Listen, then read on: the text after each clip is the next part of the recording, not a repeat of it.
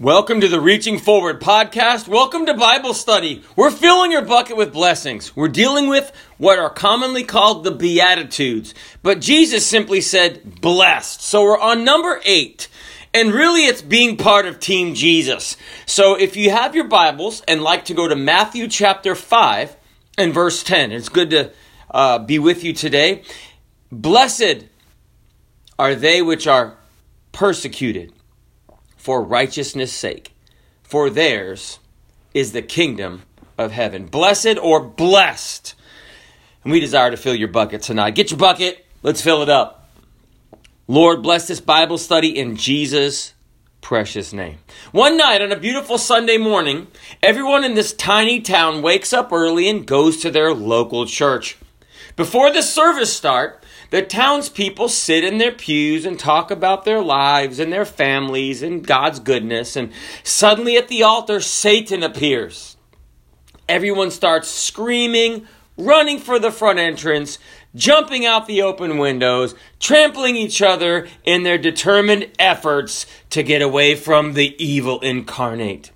Soon everyone's evacuated from the church, except for one older guy, who sits calmly in his pew, seemingly oblivious to the fact that God's ultimate enemy is right there.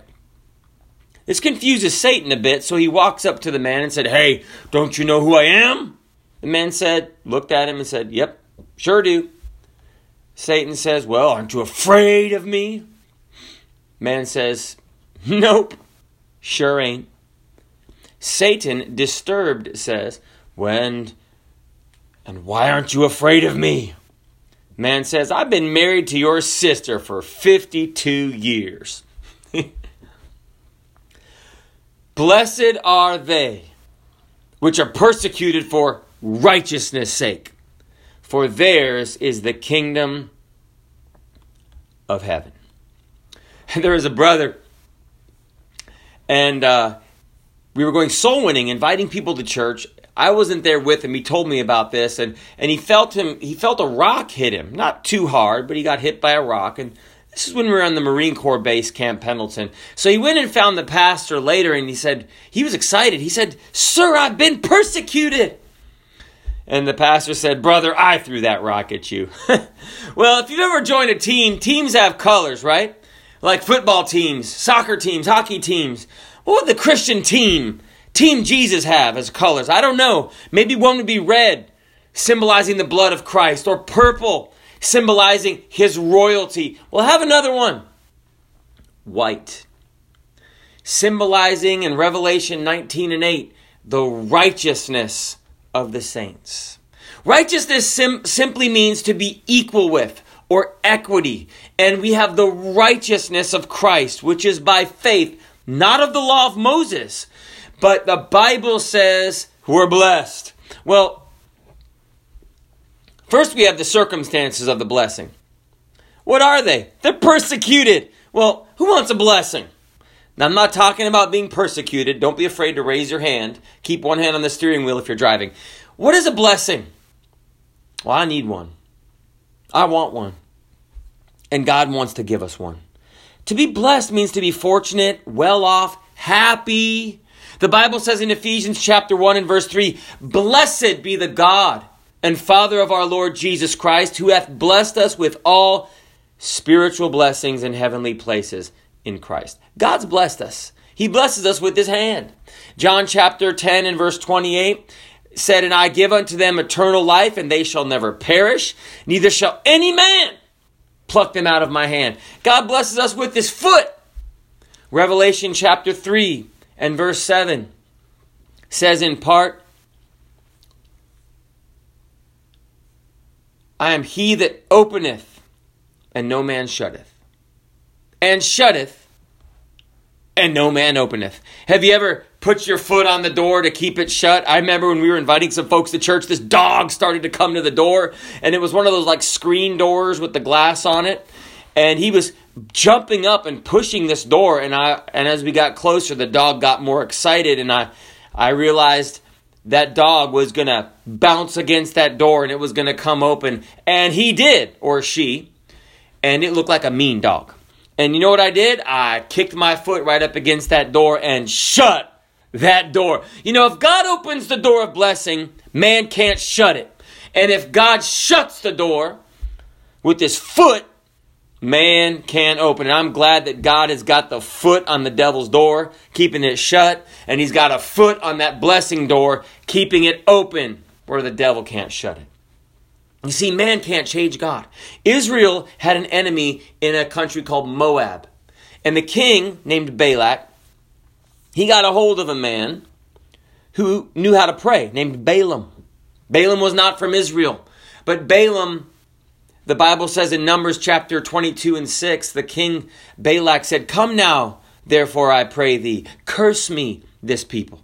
For they're too mighty for me, peradventure I shall prevail. That we may smite them, and that I might drive them out of the land. For I wot or know that he whom thou blessest is blessed, and he whom thou cursest is cursed." So he got to this prophet. But you know, God also got to the prophet.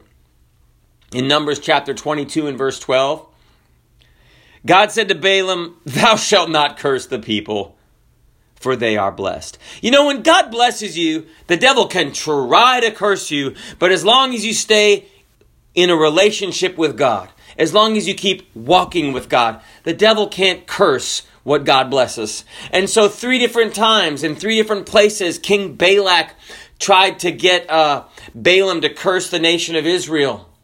And he got so frustrated, he said, "I called thee to curse mine enemies, and behold, thou hast altogether blessed them these 3 times." You know, people persecute what is different.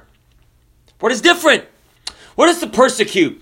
It means to treat someone cruelly or unfairly, especially because of race or religious or political beliefs. It's interesting. America's voting today, so there's some very high emotions in different parts of our country. Pray for us. Or religious beliefs. People are persecuted all around the world because of that. Or because of race. The way you look, what you believe, or what you worship. You're going to be persecuted around the world. It's unfortunate. It happens. I remember I grew up in Africa, partially, and we were wanted to play. I'm white, okay? I was born in Kenya. I lived in Zambia, which is southern Africa, and we were getting ready to play some football, which is soccer in America. And my friend, who's half black and half white, he was out there, and it was kind of just a open dirt area or grassy, but we were having fun. We weren't any good, but that's what we played. And one of the locals came up to me and said, "We don't like white people." Well, what did I do? I didn't play soccer that day. I was outnumbered.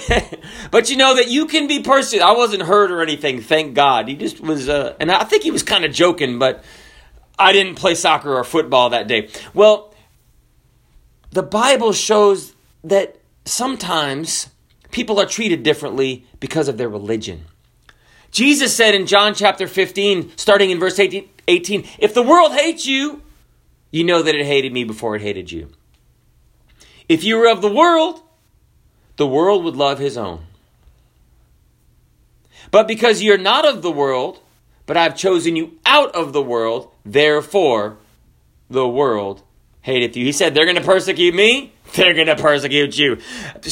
You should actually be, when you get persecuted for serving Christ, you should be like, praise God. At least that's an identifier, right? 2 Timothy chapter 3 and verse 12, "Yea, and all," that's 100%, "that will live godly in Christ Jesus shall suffer persecution." Friends, if you wear a certain shirt that says a certain sports team, someone's not going to like it. If you declare you like McDonald's, someone may not like it. If you just say you eat meat, someone might not like it. Guess what? If you serve Jesus Christ, someone will not like it. You know, if you have a child or children, I have a kid.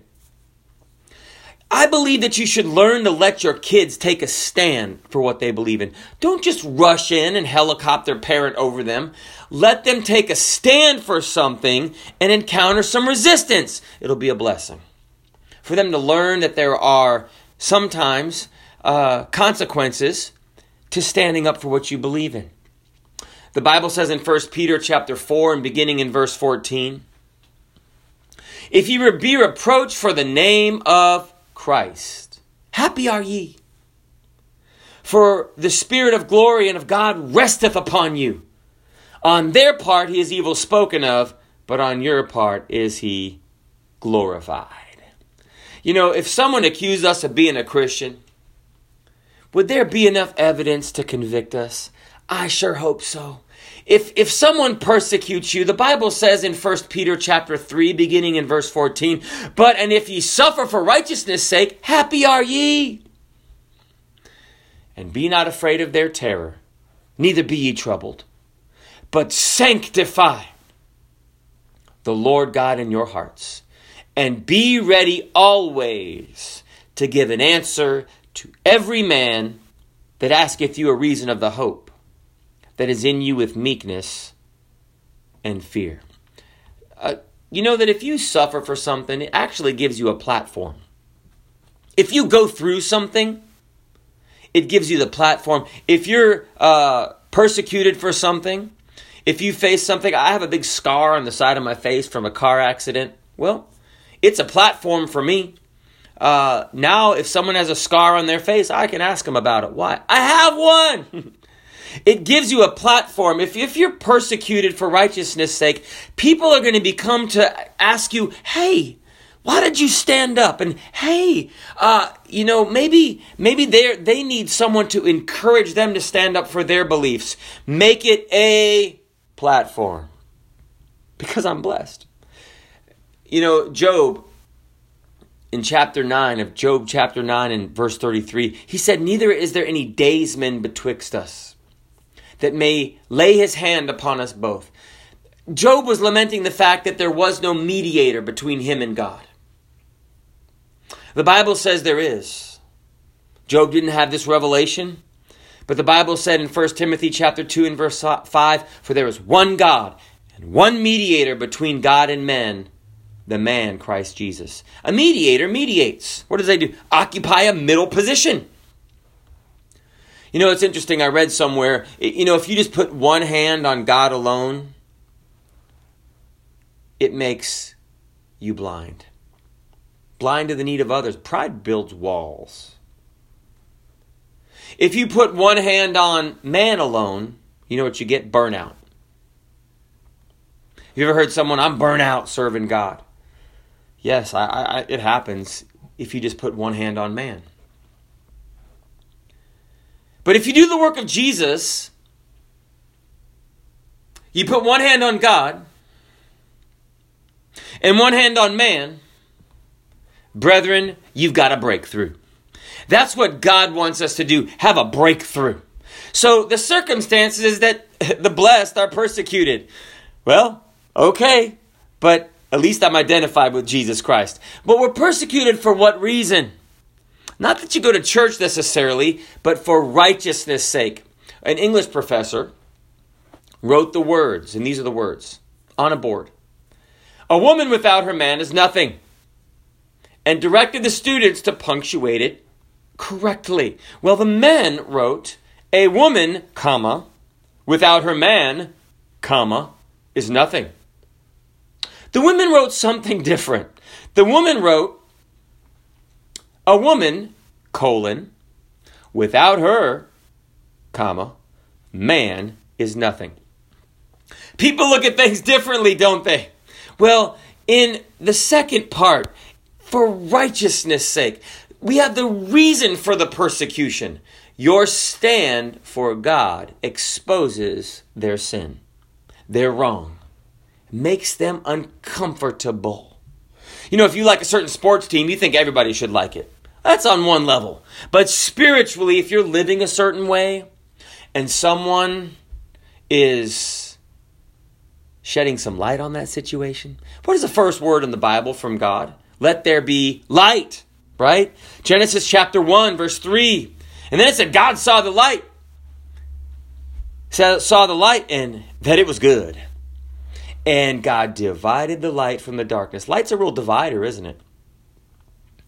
The Bible says God is light in 1 John. and in him is no darkness at all. Light provides a contrast, right? Light and dark. And you know that contrast knob on the old TVs? It means to be different, especially in a way that is very obvious. Daniel, you remember him?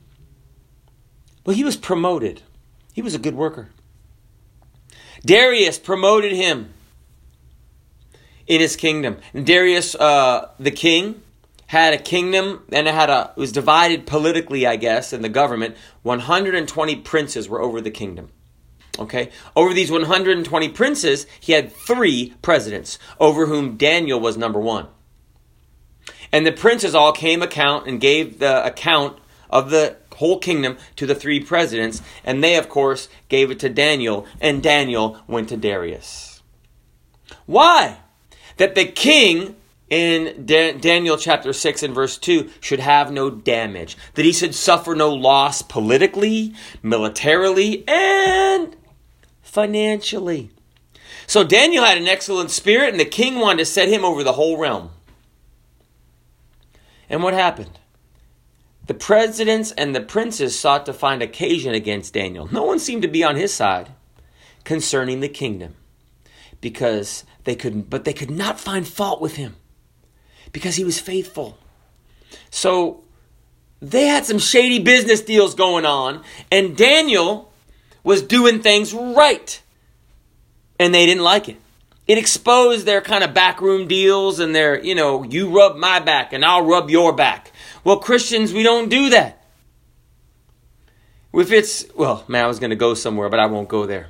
So they sought to find occasion and said that, the only thing we can do is find it with this God. So they made this decree that you could only worship the emperor and had him sign it for 30 days. And anyone who worshiped any other god but the emperor, they would be thrown into the den of lions.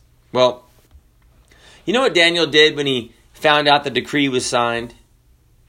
He went to his house, and his windows being open towards Jerusalem, and he kneeled on his knees 3 times a day. And he prayed, and he gave thanks before his God, as he did aforetime. You know that it's a real blessing, let me tell you, to take a stand for God. And when you stand to lose something, whether it's a relationship or job, someone's favor, take a stand with God. You can't serve God and riches anyway. You've got to make a choice. They're persecuted for doing the right thing. For the kingdom of God is not meat and drink, but righteousness, peace, and joy in the Holy Ghost. You think if you started going to church and you got cleaned up and you didn't kick your dog and you didn't curse at your kids and you didn't throw your beer cans in your neighbor's yard and you started going to church, people would applaud you, right? No, what do they say? You spend all your time at church. Now, pre-COVID, our church in Florida, we had a Sunday morning service, Sunday evening service, Tuesday soul winning, followed by a 30-minute Tuesday Bible study, and Thursday evening service. Now, each service was about an hour, and that's about 4 hours a week total of being in church, right? Well, that's so much, preacher. Well, according to the CDC website, Centers for Disease Control, this is on there. According to the Kaiser Family Foundation, kids 8 to 18 spend an average a whopping 7.5 hours in front of a screen for entertainment each day. Not including stuff for school. This is just for fun, not homework. 7.5 hours a day. Now, over a year, that's 114 24-hour days watching a screen for fun. You don't see anyone persecuting someone for that, right? But if you start serving God, guess what? It's coming.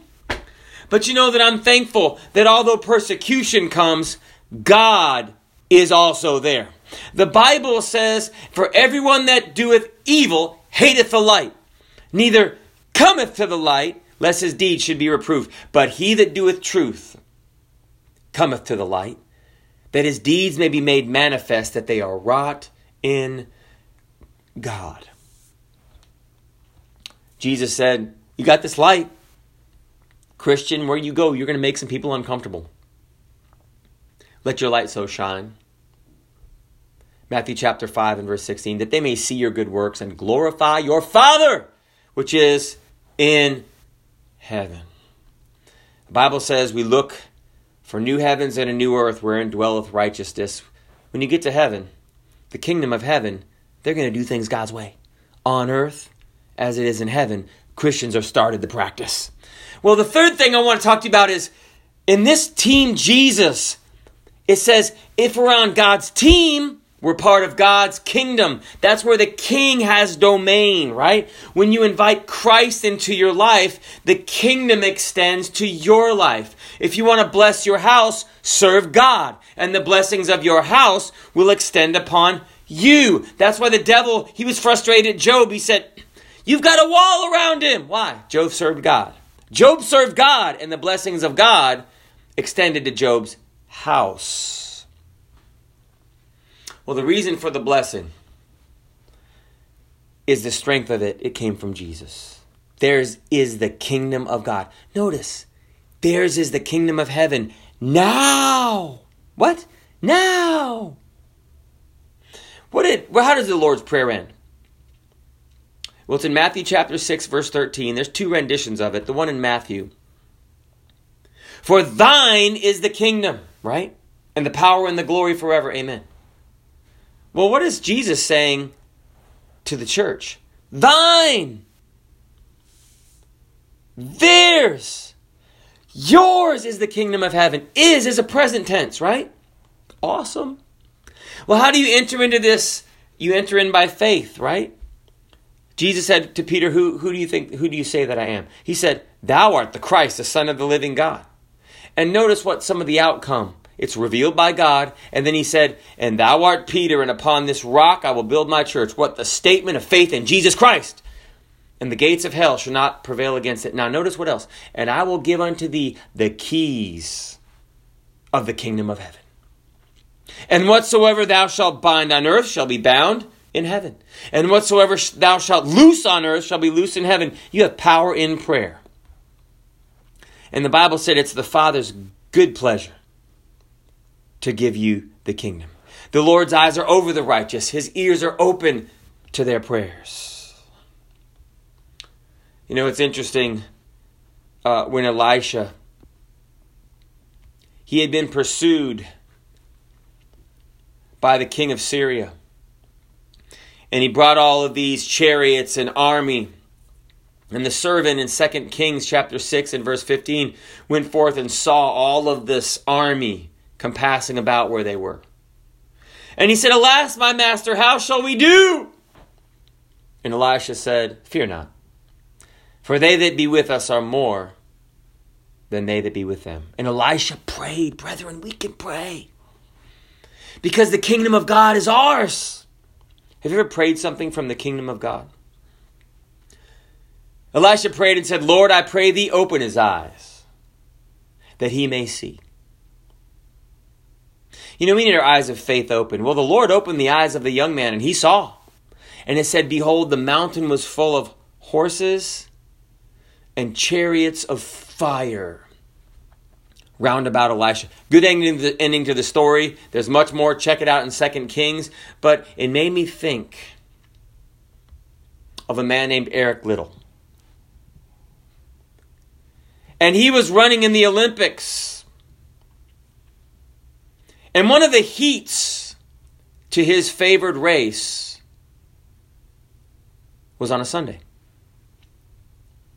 We're talking about filling your buckets with blessings and being on Team Jesus. And you know what? He said, I'm not running. He called it the Sabbath. He said, I'm not running on the Sabbath. He's not going to run on Sunday. It's the Lord's day. So he lost out. Of course, if you don't participate in the heat, you can't be in the final. And there was a movie called Chariots of Fire. It comes from that account in the Word of God. They that be for us are more than they that are against us. Well, so they switched him to another race. Not only did he win that race, that it wasn't his favorite race to run at a different distance, but he got an Olympic record. You can watch it. Eric Liddell. Liddell. And before he went to race, someone gave him a little scrap of paper, and it says in the old book, he who honors me, I will honor.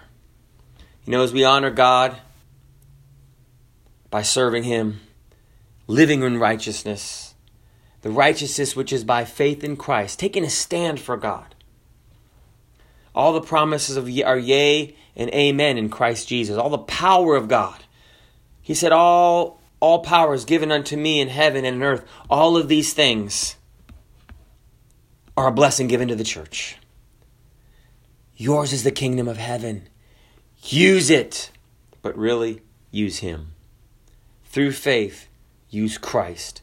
God bless you.